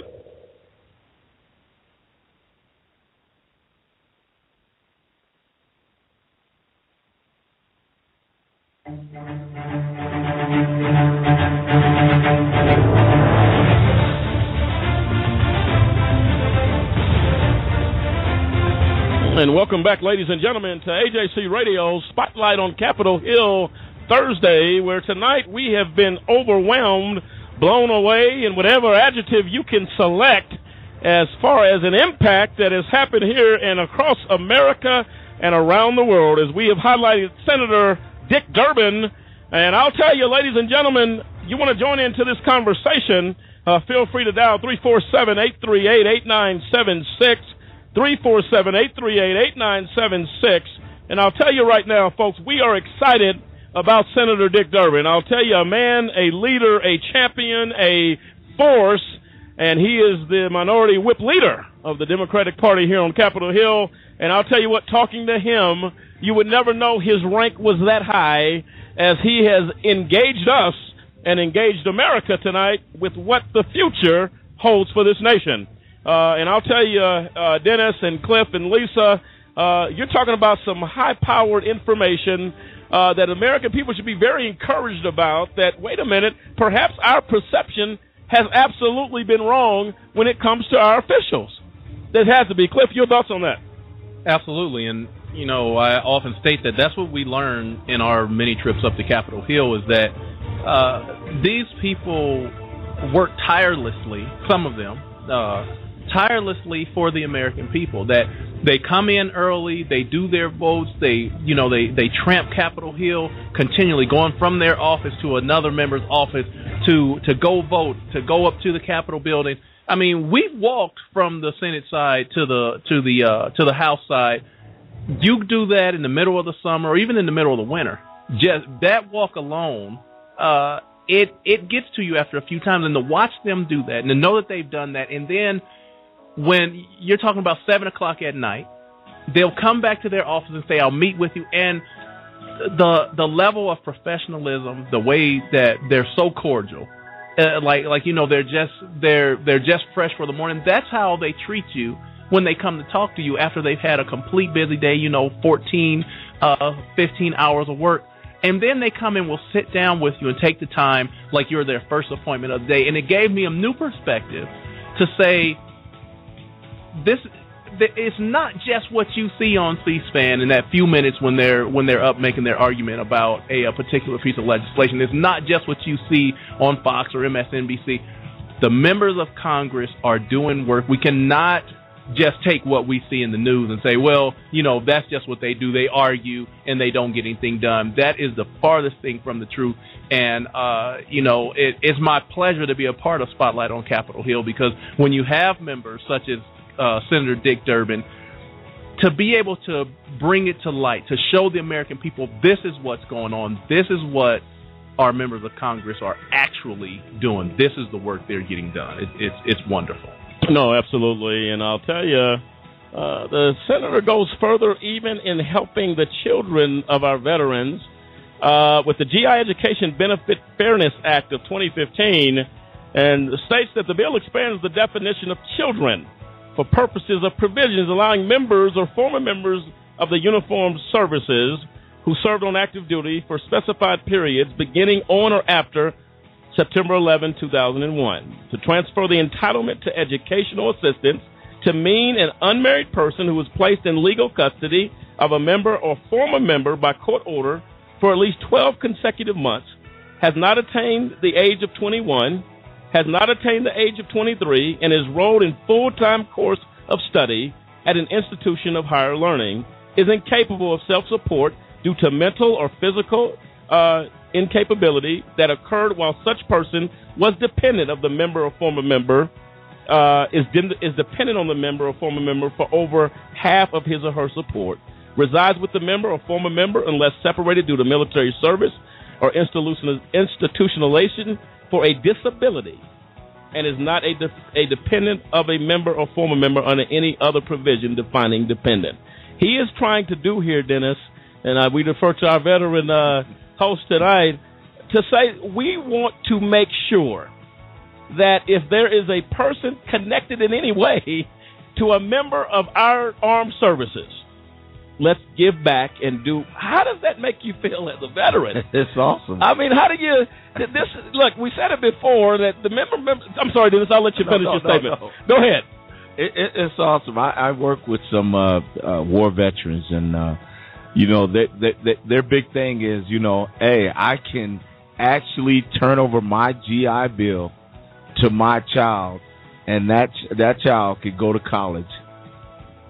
That is awesome, because sometimes these guys get out, they're injured, they don't want to go to college, but it's so nice that they can pass that on to their children. That's college can be expensive. And with that GI Bill, that is just great. I mean, what do you say about Senator Durbin? I mean, he is about not only today's veterans, the children of tomorrow. Has another thing we talked about before, all the news about concussions and these things that are happening in sports. He's involved with that. Protecting Student Athletes from Concussions Act of 2015. Bill requires each state that receives funds under the Elementary and Secondary Education Act of 1965 and that does not meet the requirements for the prevention and treatment of concussions set forth in this act as of a date of enactment of this act to enact legislation or issue regulations establishing such requirements by the last day of the fifth full fiscal year after such a date. It requires each local educational agency in the state to develop and implement a standard plan for concussion safety. Again, Cliff, addressing the human spirit of America. Life, death, medical, illness, prosperity, you name it. Well, you might as well call Senator Durbin the humanitarian of America. That's it. I mean, it is the resounding and underlying factor of everything that he does. With him, it is about civil rights of the American people, that every piece of legislation that he deals with is about the advancement of the American people, not about the advancement of Senator Dick Durbin, not about the advancement, of Congress or whatever, but about the advancement of the American people. And it is obvious when you look at the laws and the acts that he's a part of, that he is about the American people. But that is why his colleagues continue to vote him Absolutely. in, every 2 years. It's like nobody would do it better than he would. There's an old saying that do your job so well that nobody else could do it better than you. Dick Durbin, he fits the bill on that. Well, and on that note, his colleagues believe, it's one thing if you believe nobody can do it better. The only one I know of that level was Michael Jordan.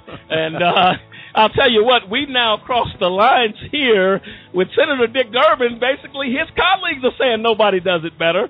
And again, the only person I compare that to, Cliff, is Michael Jordan. His people said, you know what, nobody does it better. Dick Durbin couldn't be, and Senator Durbin could not be in better company when it comes to the best. And I'll tell you, man, that's awesome stuff. He goes further here, Cliff, as we talk about his fairness, his humanitarian spirit.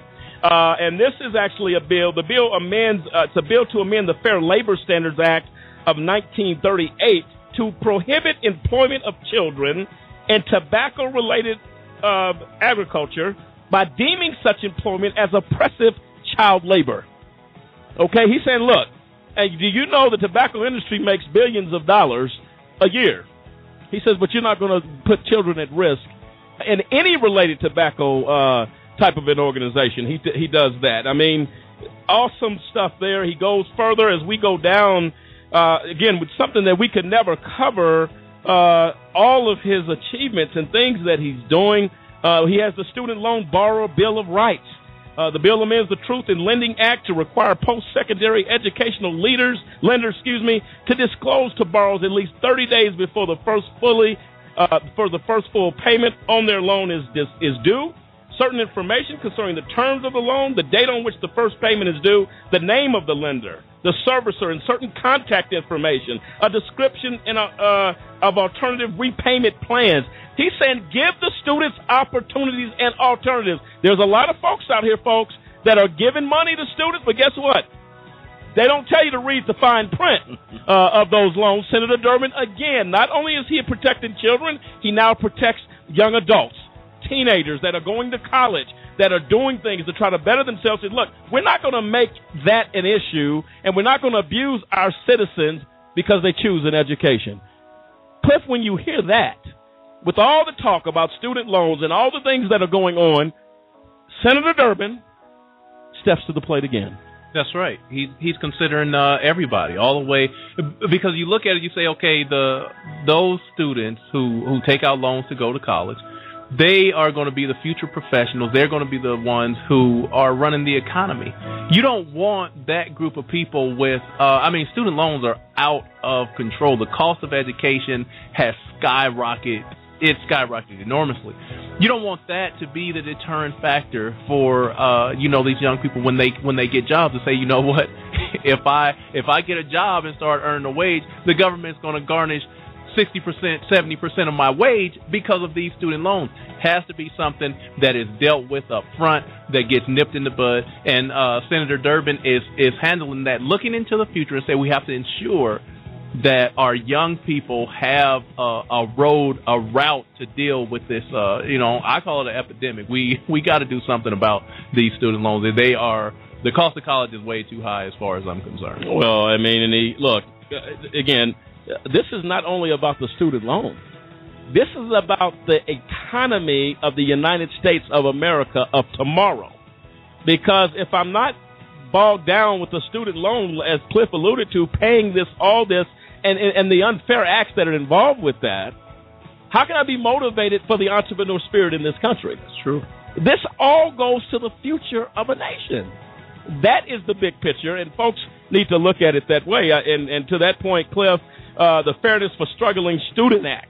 He goes there again. Mm-hmm. For struggling students, the bill revises federal bankruptcy law with respect to the exemption from the exception to discharge in bankruptcy for certain educational loans if accepting such debt from discharge would impose an undue hardship on the debtor and a debtor's dependents. It limits such exemptions to the existing ones for an educational benefit, overpayment or loan made, insured or guaranteed by a governmental unit, or made under any program funded in whole or in part by a governmental unit, and an obligation to repay funds received from a governmental unit as an educational benefit, scholarships.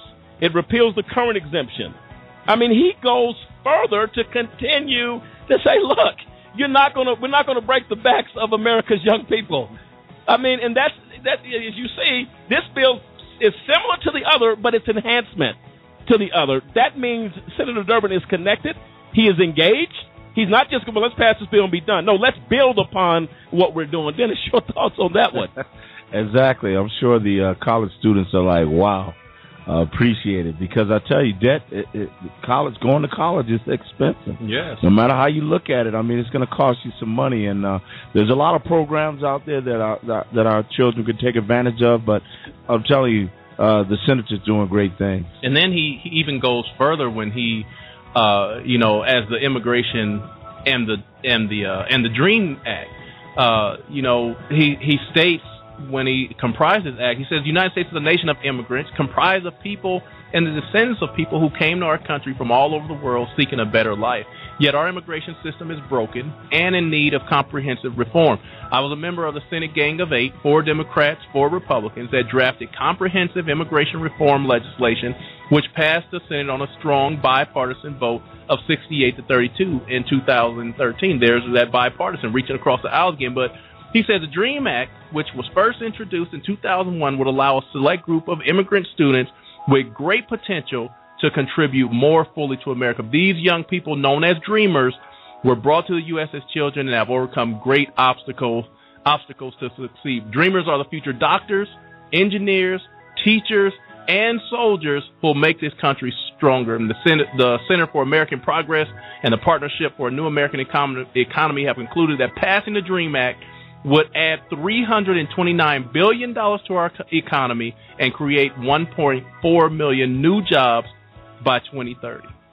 So there he is again. He says every young person, student, child deserves the right to a good education and to be allowed to be a viable member of society. So, you have some that says, oh, well, if you're a illegal immigrant, if you came here, your parents, came here or brought you here as a child, then you go back to where you came to as well. Senator Durbin says no. These are children who have overcome obstacles, who want to be educated, who want to, add something to the American economy. And to be able to add $329 billion to our economy and create 1.4 million jobs, that is... wow. I mean, look, people say wow all the time. That's a true wow of what Senator Durbin is doing. And, folks, we don't have enough time in a day, Lisa, as we have said before. We don't have enough time in a day to actually speak to that issue. How do we condense all of that and say it's impossible for what this man is doing? He's all over the place. You can't condense that many years, Lamont. That's not possible. This man's been in Congress for too many years for you to condense all that. There's no way. You'd have to do multiple shows. This is awesome. Ladies and gentlemen, in Illinois tonight, it's 42 degrees, cloudy, but there's no snow or rain falling. Folks, grab your patriotic flag, run around the block. Senator Durbin is doing some things on Washington, D.C. and on Capitol Hill, and I'll tell you, you got it right. Get patriotic tonight, Illinois. We salute you on AJC Radio as Senator Durbin has proven to be a champion and continues to impact the nation. We're coming right back. Spotlight on Capitol Hill Thursday. Hang in there, will you? We're coming right back.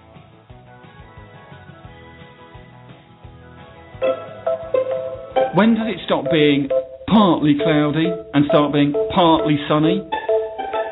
Why is the word abbreviation so long?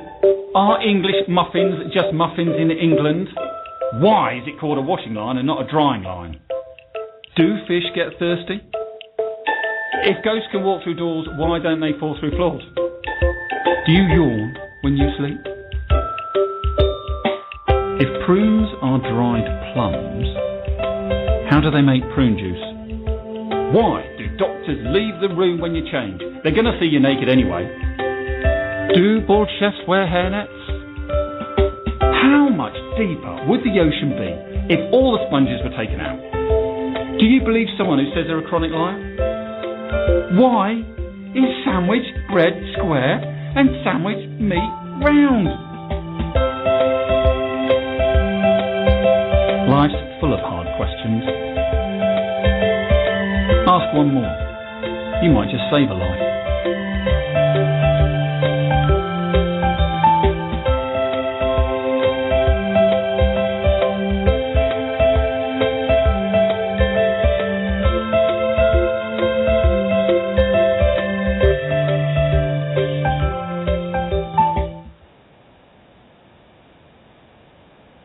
Ladies and gentlemen of America, it is that time of year again. Let's Talk kicks off Tuesday, March 15th at 7 p.m. at 451 Windchime Place, sponsored by Colorado Springs Fellowship Church. We will be featuring Michelle Newell, Deputy Public Defender, right here in El Paso County. She will be addressing mass incarceration, criminal justice reform, judicial accountability, and one of her passions, treating versus jailing the mentally ill. Folks, this is something you don't want to miss. Give us a call, 855-529-4252, extension 710. Folks, Let's Talk kicks off now. We'll see you there.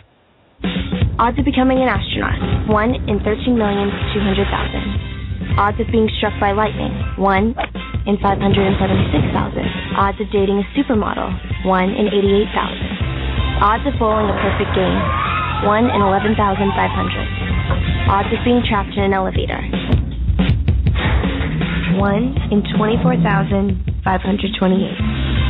Odds of catching a ball at a major league game, 1 in 563. Odds of an injury from shaving, 1 in 6,585. Odds of tripping while texting, 1 in 10. Odds of getting cancer in your lifetime, 1 in 2 men, 1 in 3 women. It's up to us to change the odds for our generation. For the ones we love. For our future. If you don't like the odds, stand up. Stand up to cancer.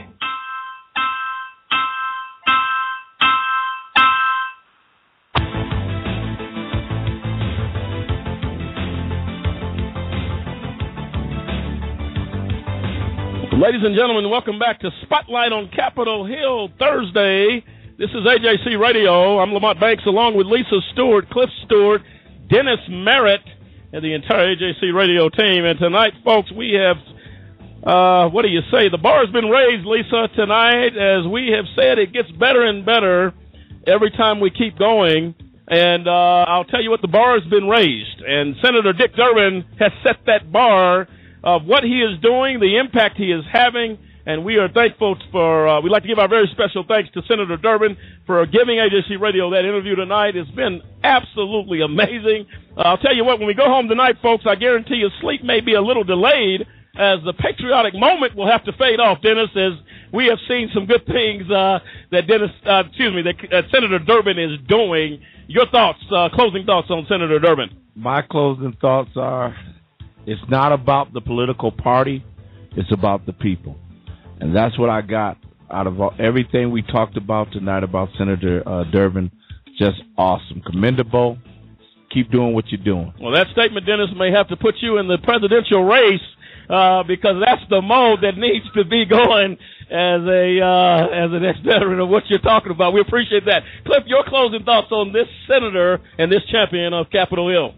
I think one of the most important things that I've heard tonight, it has stuck with me when he said, "I'll never forget my life experience." There you go. And those things touch my heart, and that is what drives him with his legislation, with his law, with everything that he does on Capitol Hill. And you look at it, he's been prosperous not because of his position, but because of the things that he has accomplished, and because his colleagues and the American people have said, we trust Senator Dick Durbin to hold the position that he has held since 2005 as being the Democratic second in command. Yes.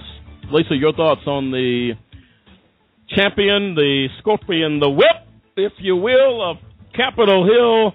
Your closing thoughts on Senator Durbin? Well, I just think that we're lucky as a nation to have someone like that in office. We're very lucky because he doesn't work for just his own people, for just his own constituents. He works for the nation, and he cares for the nation, and we're so grateful and lucky to have someone like him. Absolutely, and thank you, Senator Durbin, for your service to America and to the people of America and this great nation. We appreciate it, and we salute you tonight here on Spotlight on Capitol Hill. And I'll tell you what, folks, join us every Thursday for Spotlight on Capitol Hill as we shine the light on members of Congress who are making a difference. Well, ladies and gentlemen, it's about that time. The IRP-6.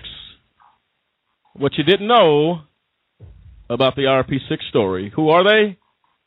Dave Zappolo, Demetrius Harper, David Banks, Kendrick Barnes, Clinton Stewart, and Gary Walker. Wrongfully convicted for a crime they never committed. Tonight we ask the tough questions. We seek for the answers. IRP-6, what you didn't know, starts right now. Some people think that business is a game. And what we have learned is that business actually is war. When they wanted people to sign non-disclosure agreements and all that kind of stuff, sometimes they didn't want to do it. It's strange to me. I think it's still strange. It just absolutely makes no sense. Is this really real? Is this happening? And then all of a sudden your whole life is ripped apart.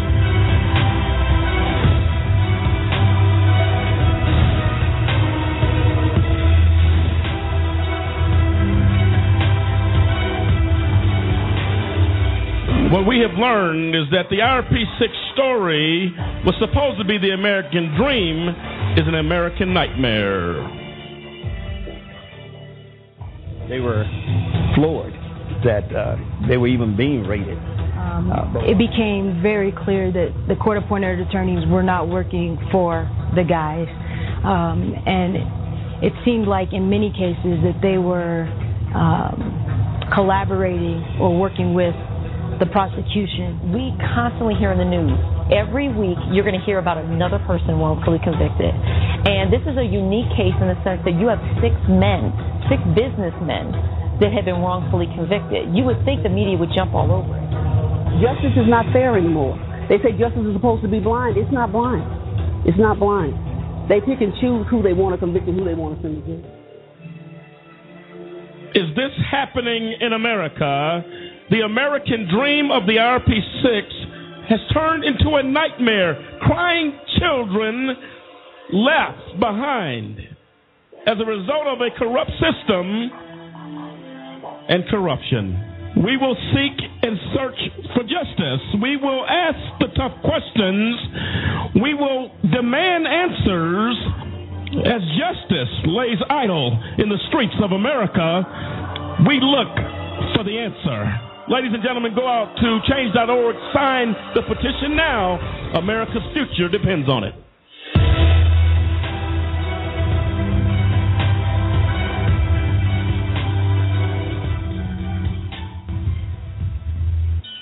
What you didn't know about the RP6, what you didn't know is that the RP6 are 6 men who were wrongfully convicted not for a crime, not for an infraction, not for something that was just wrong, but actually the opposite. For debt. Because they owed a bill with every intention to pay. Had the opportunity, had the doors opening, pending business was on its way. What you didn't know is that the U.S. Attorney's Office, Federal U.S. Attorney's Office, Matthew Kirsch and John Walsh decided to over-criminalize a debt case.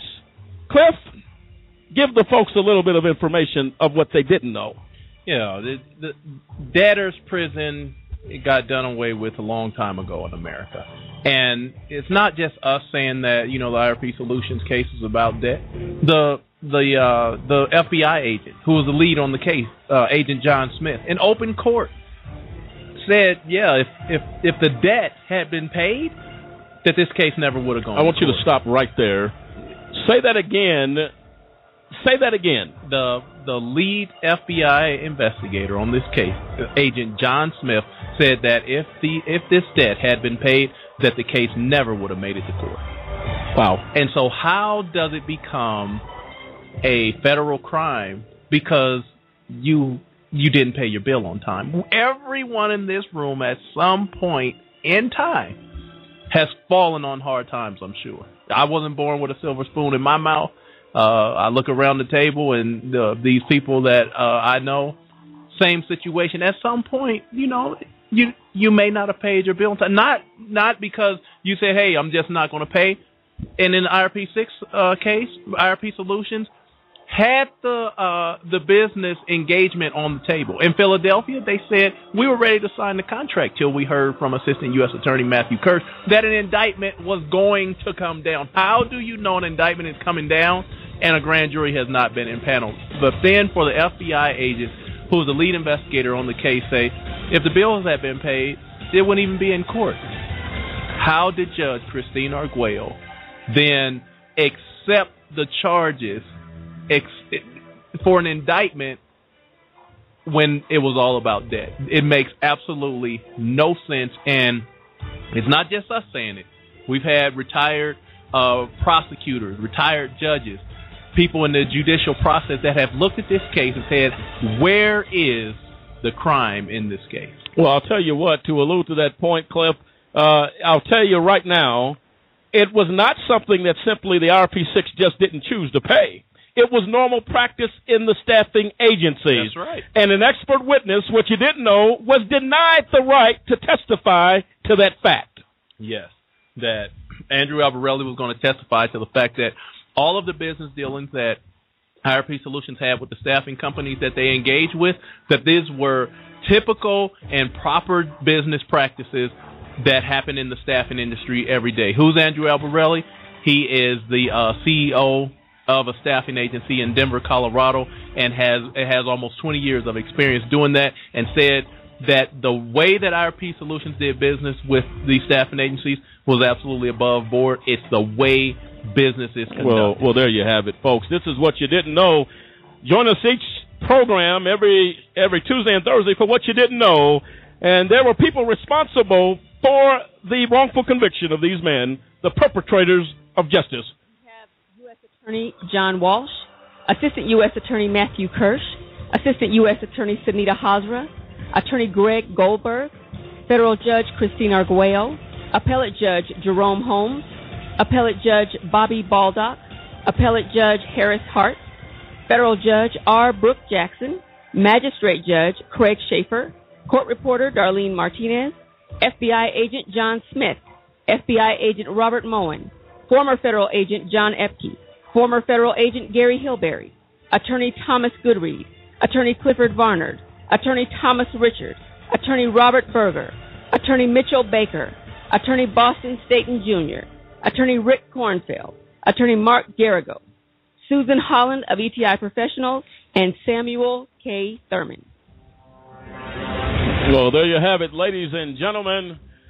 The perpetrators of justice continue to run to be free in this nation, but we seek justice, and we will continue to. Please like us on Facebook, follow us on Twitter. Folks, go to ajcradio.com to hear this program, and all the programs are archived at that website. And we appreciate you for being a part of AJC Radio Spotlight on Capitol Hill. We want to give a very special thanks to Senator Dick Durbin, the champion of champions on Capitol Hill, making a tsunami impact on this nation. We thank you. We thank your staff and your kindness shown to us in Washington, D.C. Cliff? Yes, I want to say thank you to everyone in the chat room. All of your comments and questions are very much appreciated. I want to thank everyone for listening in tonight. Also want to say thank you to our production crew, K&D Productions, Captain Kyle and Dustin Jackson, helping out El Skiller's girl in the control room, making sure you hear what it is that we have to say. Also to our production support team, they bring us accurate, up-to-date information so we can pass that along to you. And to the truth, we know you're out there.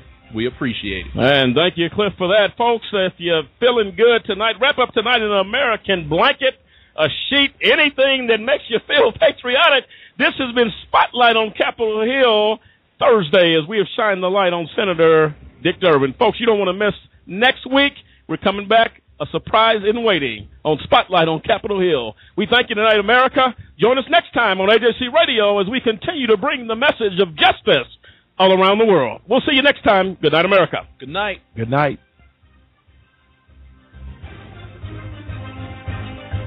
I would like to say that on Tuesday, I was pleased to chair a hearing in the Judiciary Subcommittee on Constitution, Civil Rights, and Human Rights. It took a look at the state of civil rights in America today. We heard compelling testimony from our colleagues, Senator Cory Booker of New Jersey, Congressman Luis Gutierrez of Illinois, and Congressman Keith Ellison of Minnesota.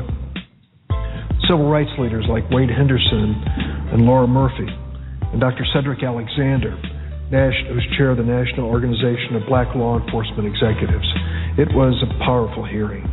We talked about Michael Brown of Ferguson, Missouri, Eric Garner of Staten Island, and the growing sentiment across our nation that the criminal justice system needs to be improved.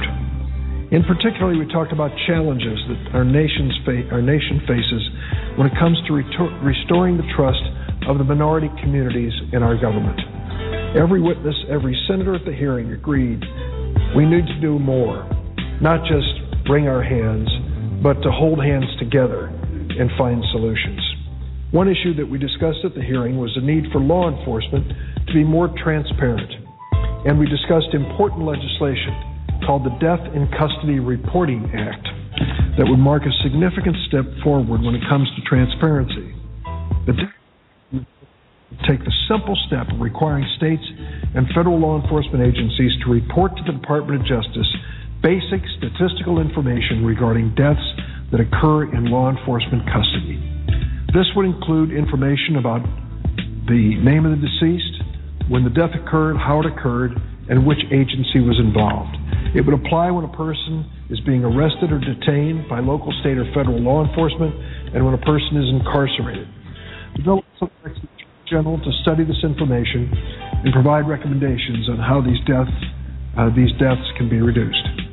It seems like such a simple matter to require accurate information to be collected. And in fact, Congress used to require that information, but it expired in 2006. As a result, we've not had accurate national statistics regarding death in incarceration and custody.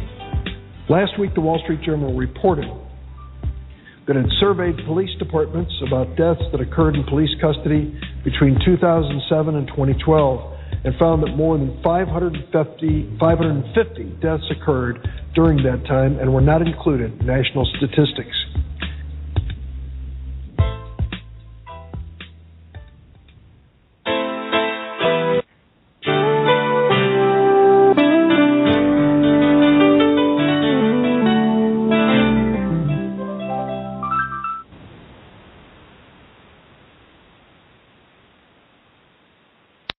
Lucky Land Slots, you can get lucky just about anywhere. Dearly beloved, we are gathered here today to... Has anyone seen the bride and groom?